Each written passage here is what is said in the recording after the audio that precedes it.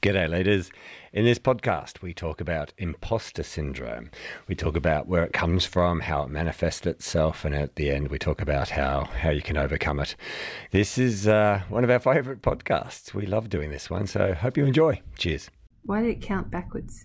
I know that we're now recording. What? Hello, Captain. What do I? Come fly with me. Let's fly away. What are we going to talk about? I don't know. So, leadership, life, and everything else. Yeah. And we're live. No, we're recording. Hey, Michelle. Hi, Guy. How you doing? Good. How are Good you? to be back in the studio. It is. We've had a very full couple of weeks. It has been very full, hasn't it? Lots and lots of different things, lots of workshops. Yes. Yes. No, it's exciting good. times.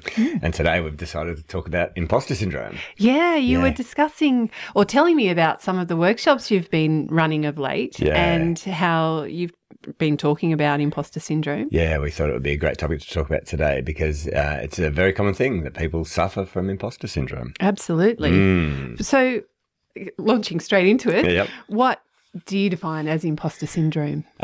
So it's essentially that you're in a situation and you don't think you deserve to be there, or you don't deserve the success that you've got, or maybe the position that you've attained in an organization. So I see it a lot with people that I coach. They're very senior and they don't feel like they should be there, that they're a fraud. It's a very common feeling. Yeah, I've been there. Yeah, you've experienced it as well. I have, as have yeah. I. Yeah. So I thought it'd be a great topic to talk about today because it can impact people quite significantly. Yeah. Yeah. All right. So let's talk about where it comes from. What are your thoughts? Because you said you've experienced it. Where does it come from? What is it? So if you could describe how you've experienced it. To me, it's come from an insecurity, I suppose, that I think of really not deserving, feeling that I'm a fraud, basically, that I might get found out. On paper, definitely not, but... You've got the experience, you've got the skills. That's right. I deserved to be there. But you're still doubting yourself. Yeah, I'd be, that anxiety would creep in and the doubt. And just, how I didn't feel that I was there. I shouldn't have been there. Yeah. So it does come from insecurity. It comes from the natural fears that we have because, you remember back in high school, you wanted to fit in. And so, you wanted to feel like you belonged where you were. And then when you get into your career and you start achieving things, it's a natural thing. It's always been there. Well, I shouldn't say it's always been there, but for me, it was from when I was a young person. I always had this self-doubt, this fear, this sense of anxiety because I wasn't a very confident person growing up. But even when I started to get good at things, I still had that self-doubt traveling with me. It was like a constant companion that wanted to poke its head out every now and then and interrupt any success that I was having. Yeah, I did work for a company where I don't know if they meant to, but the culture was one to really suppress any feelings of Confidence. Confidence, yeah. Well, I know that they didn't want that, but the culture was that you'd failed and you had to prove otherwise. And so this was in the airline industry. Yeah. Okay. So I know that carried across to then other airlines I worked for. Yeah. And I always knew who else had worked for that airline coming from that culture because the anxiety leading up to simulator sessions was huge. So their focus was on safety, I presume. Yes. But this is the way they went about it to make you think that you failed until you've succeeded. Correct. Okay, but then that created a culture where you fear. Yeah. You fear failure. And I'm not sure if it's still. Sorry, I'm just swatting a fly as we speak. I'm not sure if it's still there. But it got to one stage, I know people were kind of, there were shortages of pilots and people were being overworked and then the joke was that, oh, hopefully I've got sim so I can fail and get some time off. Oh, okay. Then, people would just kind of resolve to the fact that they'd probably fail. So the culture was creating fear, which is the opposite of psychological safety. And as we've spoken about in a couple of other podcasts, when people don't feel safe, they make more mistakes because you're focusing on those mistakes rather than focusing on That's right. success. Yeah. So how does it show up for you? Can you give me any situations where it showed up for you? Yeah, I've got one that I thought of that I was doing an advertisement for one of the airlines I worked for. And they had a filming day, and this is when you were a captain of Virgin. Well, no, I was a pilot. I was a first officer, and we had our filming day. Now there were 5 actual employees of the company, and the rest were extras. Yeah. And it was an amazing, filming day. I've seen this ad. I love this ad. And I'll put a link to it actually in the show notes, but. When we were getting ready for hair and makeup and all the rest, this absolutely beautiful young man came up to me and he said to me, "Why are you dressed as a pilot? I would look so much better in that uniform." And the thing is that he probably would have, and because I was feeling so self-conscious about, I just had chemo and a course of chemo, and my hair was still coming back. I wasn't feeling amazing about myself. So you're a breast cancer survivor. Yes, a warrior. A warrior. That's it. And and then all these extras were beautiful people. Of course. There were the 5 of us, and my other colleagues were beautiful. As are you. But there was that insecurity and him saying that just kind of put me back in that. Oh, maybe I shouldn't be here. Maybe they should have got this beautiful young man. He's an extra and you're an actual pilot. That's right. I know. Silly, hey? Yeah. Well, I think imposter syndrome is silly. It's a silly part of it. We don't necessarily need it, but it's there. And it's interesting to talk about how it shows up, because it shows up with us focusing on failure rather than focusing on what we need to do, the steps to achieve something. So we then start to become anxious. It can affect our mental health. And I've even coached people who when we sit down in our first session, they actually label themselves as a failure. They say, "I am a failure."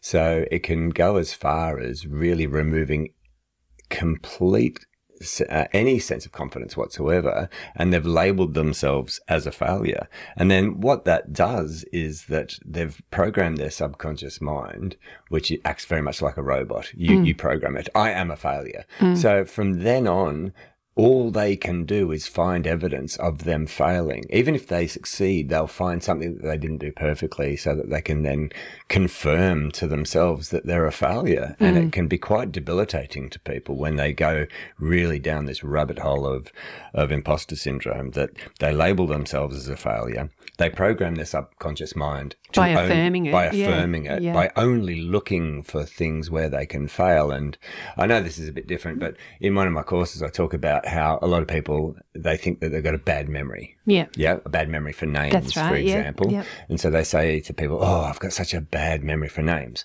So they program their subconscious mind that they're bad at remembering names. So the next time they meet somebody, they shake somebody's hand and they say, "Oh, hi, Michael, how are you?" And then after that, their brain goes, "Michael, what's Michael? Michael's a name. What do we know about names? We're no good at names." "Oh, okay, forget about Michael." And so they're programming themselves for failure. And people who have really taken on board this imposter syndrome, they spend a lot of their energy programming themselves to fail so that they can be right. Oh, well, that's right. I think back, there are times when, you've failed at something, not performed as expected. And then you go into this self-sabotage, I'm hopeless at everything, and it becomes almost catastrophizing. It's, oh my goodness, I can't do anything, which is ridiculous. You can, but the self-sabotage takes over. So it causes like a self-fulfilling, not a prophecy, it's not a prophecy, but it becomes self-fulfilling, doesn't it? It does. It's like when you go skiing. Have you ever gone skiing? Yes. Snow ski. You sound as confident at it as I am. I didn't ski. I slid down the slopes. But one of the things they teach you when you're skiing is for example, if you're going through trees, you don't look at the tree. You look at the gap. Yeah, Same follow as the driving. path. Yeah, follow the path. You don't look at the car that you want to avoid. You look at the gap to where you want your car to go. And I remember when I tried snowboarding. I can ski. I'm not a great skier, but I thought I'd try snowboarding because it looked fun. And the guy said, if you want to go that way, look that way. If you want to go the other way, look that way. And then I remembered that from when I was learning to ski, because they tell you, look where you want to go, not where you don't want to go. So with imposter syndrome, if you're focusing on failing, you often fail. Yeah. Because if you fear failure, you make more mistakes. Yeah. That reminds me, there's my former colleagues, if any are listening, will know who I'm talking about with this person. But there was a Czech captain, and for the command course, he would make you say loudly and with conviction, and keep saying it until he was convinced that, and this is a language warning here. Should we abbreviate it or beep it out? No. No? Okay. You would have to say, I am the meanest motherfucking pilot to ever fly a 737. Wow. And you'd have to keep saying it louder and with conviction, because none of this, you're coming up to be a captain, I don't deserve it. And because it's a journey, it is a long journey. And there are times when you may not perform your best. You may, you're human. Yeah. And that's what you mentioned to me. It is a human trait. Yes. Unless you're a sociopath and you don't doubt yourself ever. Well, that's right. But also to fail or to stumble. Yep. And that to get rid of that, to out-talk, out-affirm that I'm a failure with I am the meanest motherfucking pilot to ever fly a 737. So you were trained to just barge through any imposter syndrome. That's it. Barge through any insecurity. I like that. That's interesting. Yeah, I've done a fair bit of work with sports psychologists around mindset with regards to sport. So, all right, I want to ask you: have you ever suffered from imposter syndrome? What stories come to mind? Probably one of the first ones would be, I was elected school captain in primary school, and I wasn't a popular person at all at school. I was the nerdy one. I did very well in school academically, and I was also tall, gawky. I was athletic. I ran a lot, but definitely not popular. And I was voted school captain, and people were like, "How come you got it when the popular girl only became vice captain?" And what I found out was that teachers had also voted me in, but it was that real, I won it, I suppose, but then I was, why me? I didn't want to be in the spotlight because I didn't felt like I deserved it. I didn't felt like I was the one, should have been the one up there. Yeah. Maybe a prefect. Yeah. Okay. All right. How about you? Well, the first story that comes to mind, actually, this was a big moment for me. So, from our very first podcast that I have a background in IT. Yes. I'm a nerd. I'm a geek. I used to train IT and teach it. And so I was working for a company, and we were working in the Federal Magistrates Court and the Family Court of Australia, teaching the employees their new computer software program. So there's a program called CaseTrack, which I believe still exists. And I remember I was told that I was going to have to go into the magistrate's office, the judges, and teach them how to use the computer. And I started to panic. I started to fear because I'm going to be working with these magistrates, these judges. And I was told how I was meant to address them. And I can't even remember the words. It was something like, Your Honor, or something like that you would see in movies. And I was getting really nervous. And I mentioned it to a friend of mine, a mentor. And he said, some of the best advice I've ever received. He looked me square in the eyes and said, Guy, you know more than them. In CaseTrack. Yeah. Yeah. They might be a judge, they might be a magistrate, but you know more than them about what you're going in there to teach them about. And he then said something that was really powerful. He said, they're human beings. They're just like you. Yeah. And so that whole fear of hierarchy, that fear of these people who are at the top of their career, judges and magistrates, it just completely went away. And I remember walking into this magistrate's office, just walking straight up to him and introducing myself. G'day, I'm Guy. Instead of Your Honor, Your Majesty. Bowing.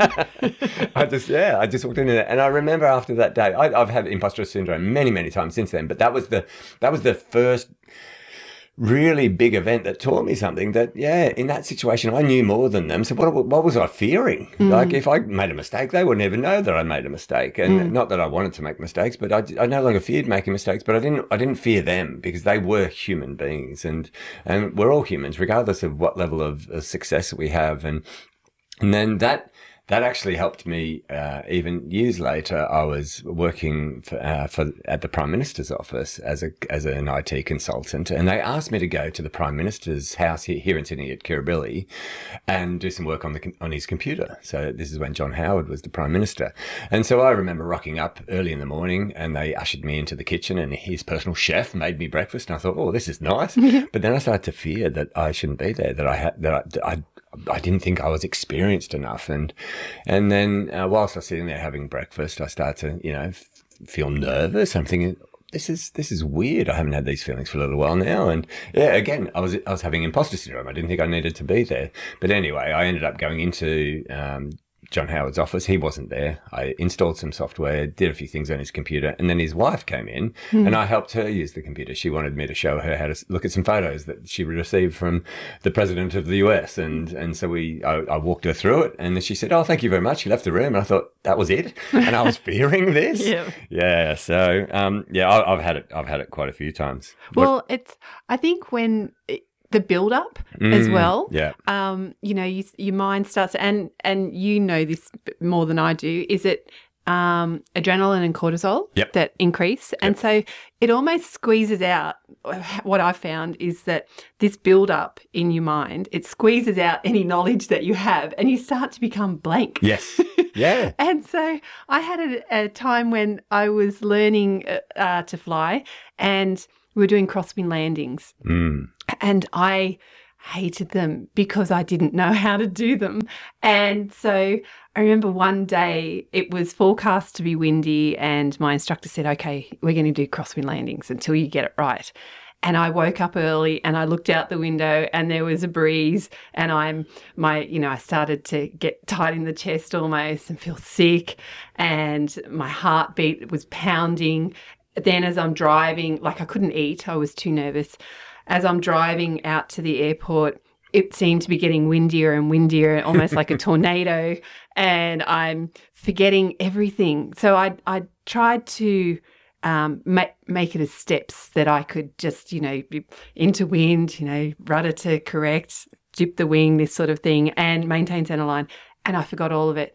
And I turned up to the airport and parked, and I'm thinking, I don't know how to do this. It's like I've never done it ever.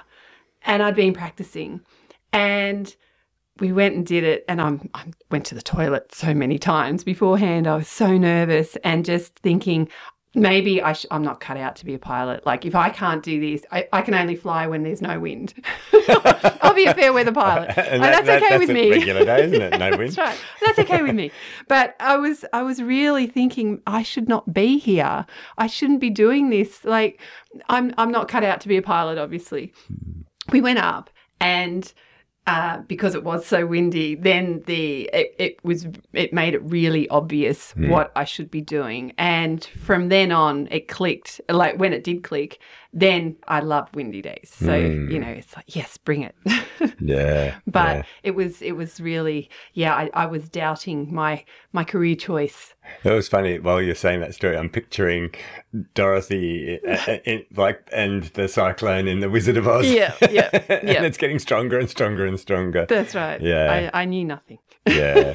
Well, that happens when you start to go into that fight or flight. You lose memory. You lose memory. And so that's one of the things that your brain does. It starts to shut down parts of your brain that it doesn't need anymore, because you're in fight or flight. You need to react, not sit there and recall instructions. You should be operating from habit.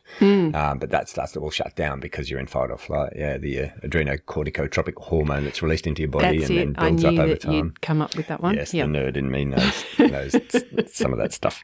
I had similar experiences when I was playing water polo. So when we were traveling overseas and we were playing against other nations in Italy, and when I played my worst, and that was, regrettably, it was often when we weren't in big competitions. For some reason, I was able to get my mind right in bigger competitions. But when we were in training camps in places like Italy and Greece and stuff like that, occasionally, and I've thought about this endlessly, occasionally we'd be playing, training matches against Italy and Spain and different countries. And I'd get into my head and I'd start thinking and I'd start playing bad. And then when I started playing bad, I'd focus on what the mistakes I was making, and then it was getting worse and I'd play worse and worse. And I remember one tour, I felt sorry for the Australian coach because I'm a goalkeeper and there's always two goalkeepers on tour, but the other goalkeeper injured himself. So it's now just me. And so I'm playing, but then I injured myself. I've always had a crook neck from when I was a kid. I was doing a high jump. I missed the mat. I landed on the ground, and I've got a little bone in my neck that decided to go sideways. Yeah. And so ever since then, if I turn my neck quickly, it just goes out. It kind of locks up. And so when it locks up, my spine's in pain. I can still move, but anyway, so that happened to me. And so now I'm playing. I was playing bad, but now I'm playing worse, and I'm getting worse, and I'm getting worse. And then I remember during one of the breaks at quarter time, my coach had changed our tactics to play a press defence instead of a zone defence. And he said, and we're doing this because you can't even stop a ball, right? He was getting very frustrated. And rightly so, because he's got somebody playing in goals who's playing like a fourth grader. Like I was in the national team and I was playing horrible. I really was. I remember this because I've had nightmares about it many, many times since. And his frustration came out, and he said that, and then I played even worse because now not only am I beating myself up, he's beating me up, and rightly so, because I was playing shit. I was really playing terribly. And I remember that because all I could do was focus on what I was doing wrong, not what I was doing right. Yeah. And so after that, I developed this little habit that every time somebody scored a goal against me, before I'd get the ball out of the back of the goal and throw it back to halfway, I would replay the scene in my head as if I succeeded, as if I'd saved it. Wow. Yeah. And so before I'd even turn around and grab the ball, because the ball in the back of the net is failure, what I'd do is I'd replay the scene in my mind. I'd even practice with my body what I should have done to save the ball.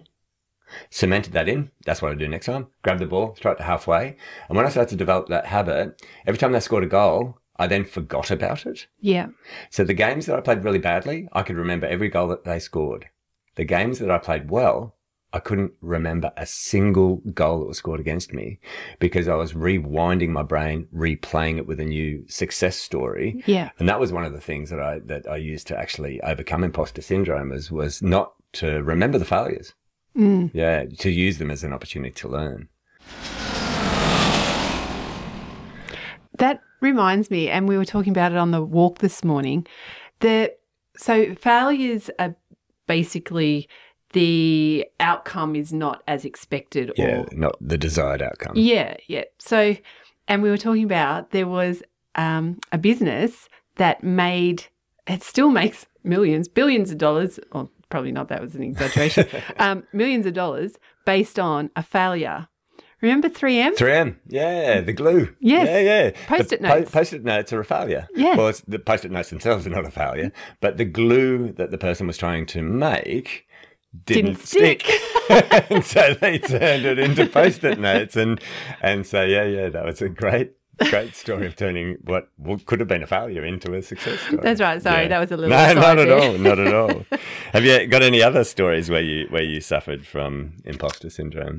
Yeah. Look, I've got many, but one of the things that I that came to mind was when in a simulator session, it was a simulator check, and I was a first officer, and we'd been doing so what typically happened was one pilot went first, did a scenario, and then to the end, to landing, and then the next pilot redid it from the beginning as well to landing. And the captain went first on this particular one, and he failed. I went next, did the same thing, and I passed. Even though you did exactly The same. as what he That's did. right. Yeah. And I came out of there with relief because I'd passed, but feeling like I didn't deserve it because the captain had failed. So why did the for captain same fail thing. and you didn't? Well, it seemed to be a bit of a pattern. And what it was is we found out because, assessing a pilot is also personal preferences come in. Oh, really? And it found out this particular unfortunate. check captain, that's right, was failing captains for it, but not first officers. Okay. Don't know the reasoning, but it really set up this thing of I didn't deserve that. Okay. I feel like I shouldn't be here when I was flying and that captain then wasn't because he'd failed. So it felt like favouritism almost. It did, or it just was unjust. So there you go. We found another cause of imposter syndrome. Yeah, potential favouritism. That's right. So almost, yeah. Well, maybe that just brings to mind there's this thought now amongst Gen Xers, I suppose, that kids of today get an award or a merit for just showing up. Yeah. Or even if they don't. When I played football as a kid, my younger brother got the trophy for best and fairest every year. He was a genius, and I got the trophy for turning up. It was called the Best Team Man Trophy. And basically what they're saying, hey, well done for turning up. Yeah, every single week. You were always there.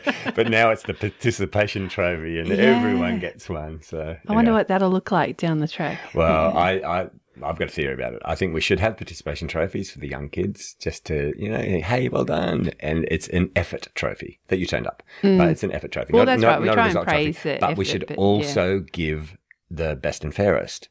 That's the thing that's missing, in my opinion. Yes. I think we need to give kids the trophy for, hey, well done, good effort this season, yeah? To encourage them to come back next year. Yes. But the kid who did the best needs to get that trophy because kids need to learn that life is competition. There is competition everywhere. You compete for a job, you compete for a girlfriend, you compete for everything. Yeah. And so it'd be lovely if we never had to compete, but that's just not the world. No. Yeah. No, that's right. Yeah. Have you ever had the opposite of imposter syndrome? And I see the opposite of imposter syndrome as flow. Yeah. The zone, or deep work, they call it. So there's kind of 3 terms. But flow, it's where everything just seems to be happening seamlessly. Have you ever had that situation? Yeah, I love it. It's addictive. So this, again, another captain I flew with, a beautiful man, and he was an amazing pilot. He also flew by the book. So you turned up to work and it was a great day. Yeah.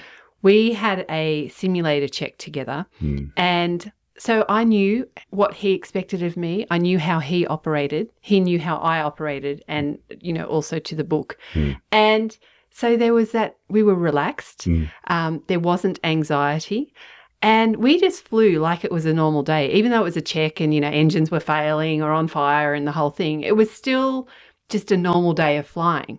So there was no anxiety, no pressure. Yeah. We even had time to chat, which in a sim session, there's none. You're always stressing about what have I forgotten? Is there something I should be doing? What's coming next? And this was just like, almost like, oh, do you want a coffee? and we both did really well. We both got 5s.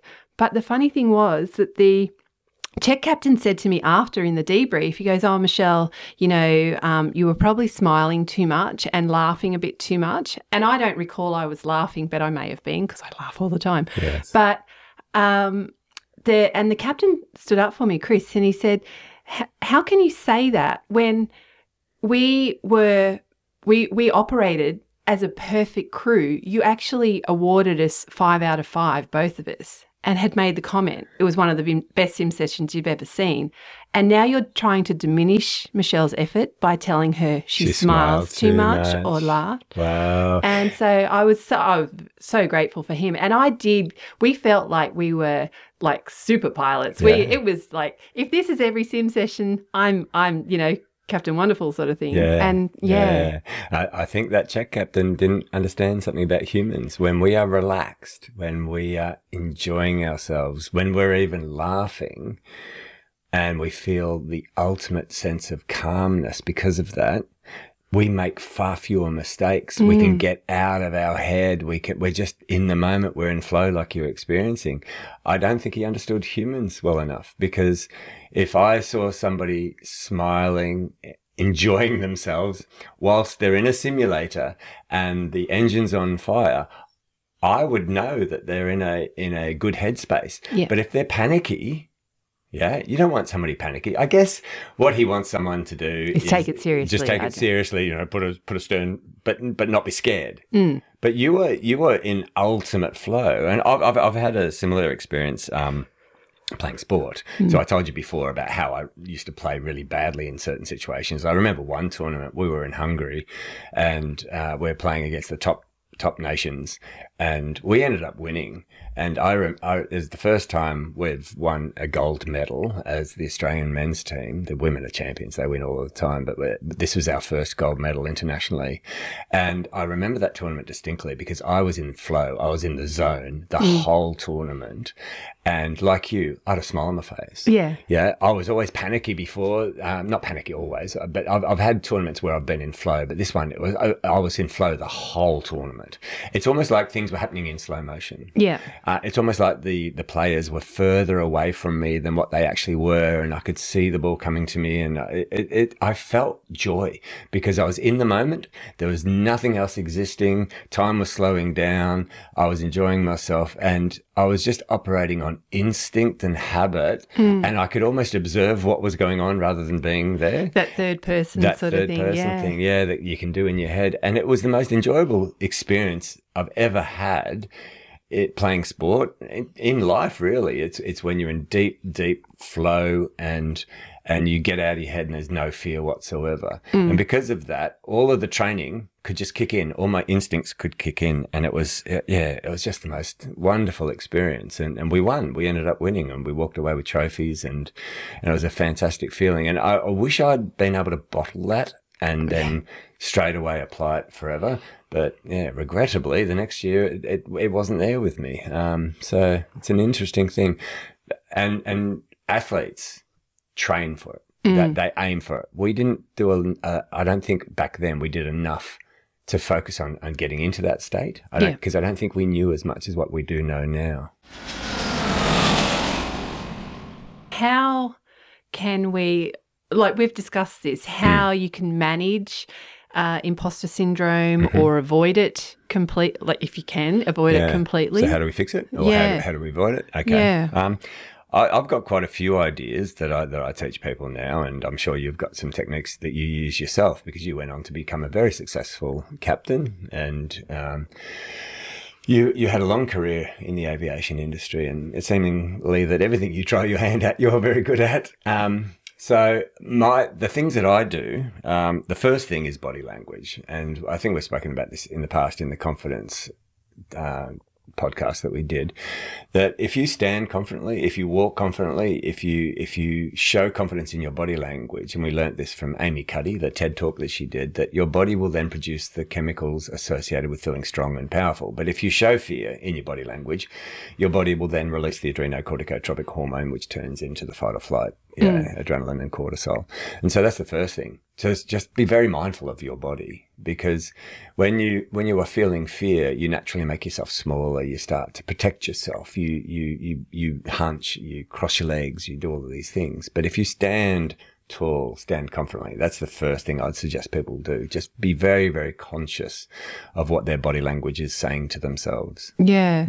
Have you got any tips? Well, I like affirmations or affirming. Yep. So like Captain Pete used to say and get us to say, but also just, doing a catalogue in my mind or on paper of what I've actually achieved, the qualifications I have, the experience I have, because often we forget. It's really easy to praise somebody else and to tell them how great they are for what they've accomplished. But for some reason, it's really hard to do it to yourself. Because we don't want to be arrogant, I guess. Yeah.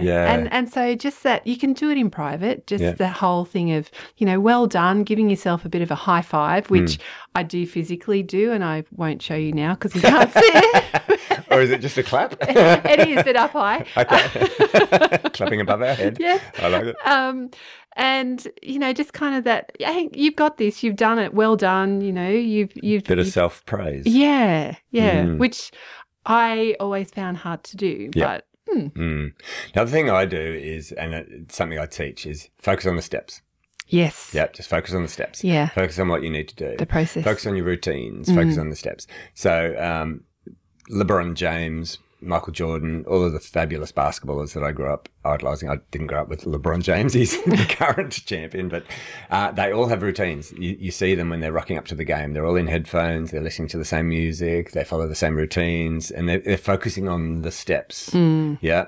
And so a lot of athletes, they have routines that they follow because it just gets their mind thinking on what they need to do, not fearing the consequences and that sort of stuff. So you see that a lot in sport, but in business, in any area of life, if you focus on the steps required to complete the task, the steps required to do whatever it is you're doing, then you're focusing on the not the fear of failing, but you're focusing on how you're going to get to the outcome you desire. Yeah. So I suppose you could even, your lucky undies or your special tie or something if you're going in to, do a proposal or whatever. You could. I don't know about lucky undies. You don't have lucky undies? I don't have any lucky undies. No. I have undies, not lucky undies. Okay. Because one thing I did want to move away from when I was playing sport was superstition. Yes. That if I didn't, because then if I didn't have the lucky undies with me, I couldn't succeed. Does that make sense? Yeah. So I didn't want to rely on things that are external to me. I only ever wanted to rely on me. And so I did that as well after playing So sport. instead of then maybe attributing it to a physical item, could you do, and I know Tony Robbins does this, like a power pose? Pose, body language, all that sort of stuff. Absolutely, yeah. I've found it difficult to attribute success to external things because if those external things weren't there, then I'd be fearful, So I like your affirming and your self-praise stuff. There's another thing that we talk about a lot off the podcast is about breath work and breathing and the power of breath work. So maybe before, if you're feeling anxiety, do your box breathing, which is, breathe in for 4 seconds, hold for 4 seconds, out for 4 seconds, hold for 4 seconds, in for 4. So you're doing that box breathing. That could be something that people could use to when the anxiety or the fear is coming up. And one process I found that worked for me is also focusing on now. So in a simulator session, for example, blue up, brown down, which was the sky up. Basically. So blue up, brown down, and it was just focus on where you're at. Yeah. So, aviate, navigate, communicate. So basically, do what you need to survive. Get in a right situation straight up, and that could be, I look at the sky right now. Can I hear the birds singing right now? What's in my hand? Having a necklace or a ring or something that you focus on. Having something to just take your mind off that I shouldn't be here and the anxiety that exists then because of that. Yeah. Just like, no, I'm here. Breathe in, breathe out. Yeah. Breathe in, breathe out. Yeah. Don't forget. and then, one step at a time. Yeah. I want to kind of like bring it all back together. Not that we've taken it apart, but I want people to understand what failure actually is. It's not failure. It's not failure. There's no such thing as failure. It's learning. Yes. Human beings have to fail to learn. Think about it. When you're a child, you stand up 1,000 times before you can walk.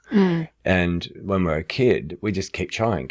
We stand up, we fall down. We stand up, we fall down. Because we're seeing all of these other people doing it. Oh, yeah, stand up, fall down. Stop. You've seen children learn to walk. Because they can't think, they don't have the language, they're not doubting themselves. They're not sitting there going, oh, I'm an imposter. I can't walk. I shouldn't be a human being. They just keep trying. But as we get older, when we start to develop an ego, when we start to look at failure, people are going to think, we get start to input worry from about, others. we worry about what other people are thinking. We need to change our relationship to failure. There's no such thing. It is just learning. And every single day we do our best. And every single day we will learn from the previous day because that's what failure is. It's learning. There's no such thing as failure. So ultimately, to get rid of imposter syndrome, and I think I finally got rid of it. There are situations where I lack a bit of confidence every now and then, but I've stopped fearing what other people think, because even when I do fail, there's no such thing as failure. I'm just learning. I'm just learning. And yeah, I'm not as hard on myself now as what I used to be when I was younger. What about yourself? I'm aiming. You're aiming for it. You're still on the journey. I am still on the journey. Yeah. But not as well as what you did with the goal. I really like what you were talking about, how you would, instead of, before you went and collected the ball, you replayed that situation, but with a success. Yeah. This is what I now do. If there's something that didn't go as I wanted it to go, I redo it, and I do it with breath work. Whilst I'm doing breath work, I reimagine it successfully, or how I wanted it to play out. Yeah. And so then I'm in my mind, I'm rewiring, hardwiring that outcome. Yep. So I have we spoken about Life University? No. When my head hits the pillow. Oh yes. Yeah. Yes. When my head hits the pillow, I go to Life University. It's a little thing I've been doing for a long time. I rewind the day, look at how it went, see if there's anything that went that I could have done better, or that it didn't go the way I wanted it. And then I think, okay, how do I rewire this in my head? What do I do differently? And then when I go to sleep, my brain is programming myself to be different in the future. Nice. Yeah. I like it. Yeah, cool. I think that is a fantastic. I just wanted to say, we really appreciate all of the messages and emails that we've been receiving about the podcast, and some of the topics people want to hear about, and some guests that people want to hear from. It's amazing. Thank you. Keep them coming, please. Yeah, it's lovely. It's lovely to hear from you all, and we've got so many suggestions about sort of topics people want to learn about. So we'll be recording those in the future. Yeah. Cool. And merch. Yes. We have merch. We do. T-shirts and hats. T-shirts and hats, and it has your fabulous slogan, "More dogs" on it. More dogs. Right. We think the world will be a better place with more dogs. Yeah. So, how do we finish this podcast up? Thank you for coming on the journey with us. Yeah, this is all aboard. Yes, all aboard. That's right. Yeah, okay.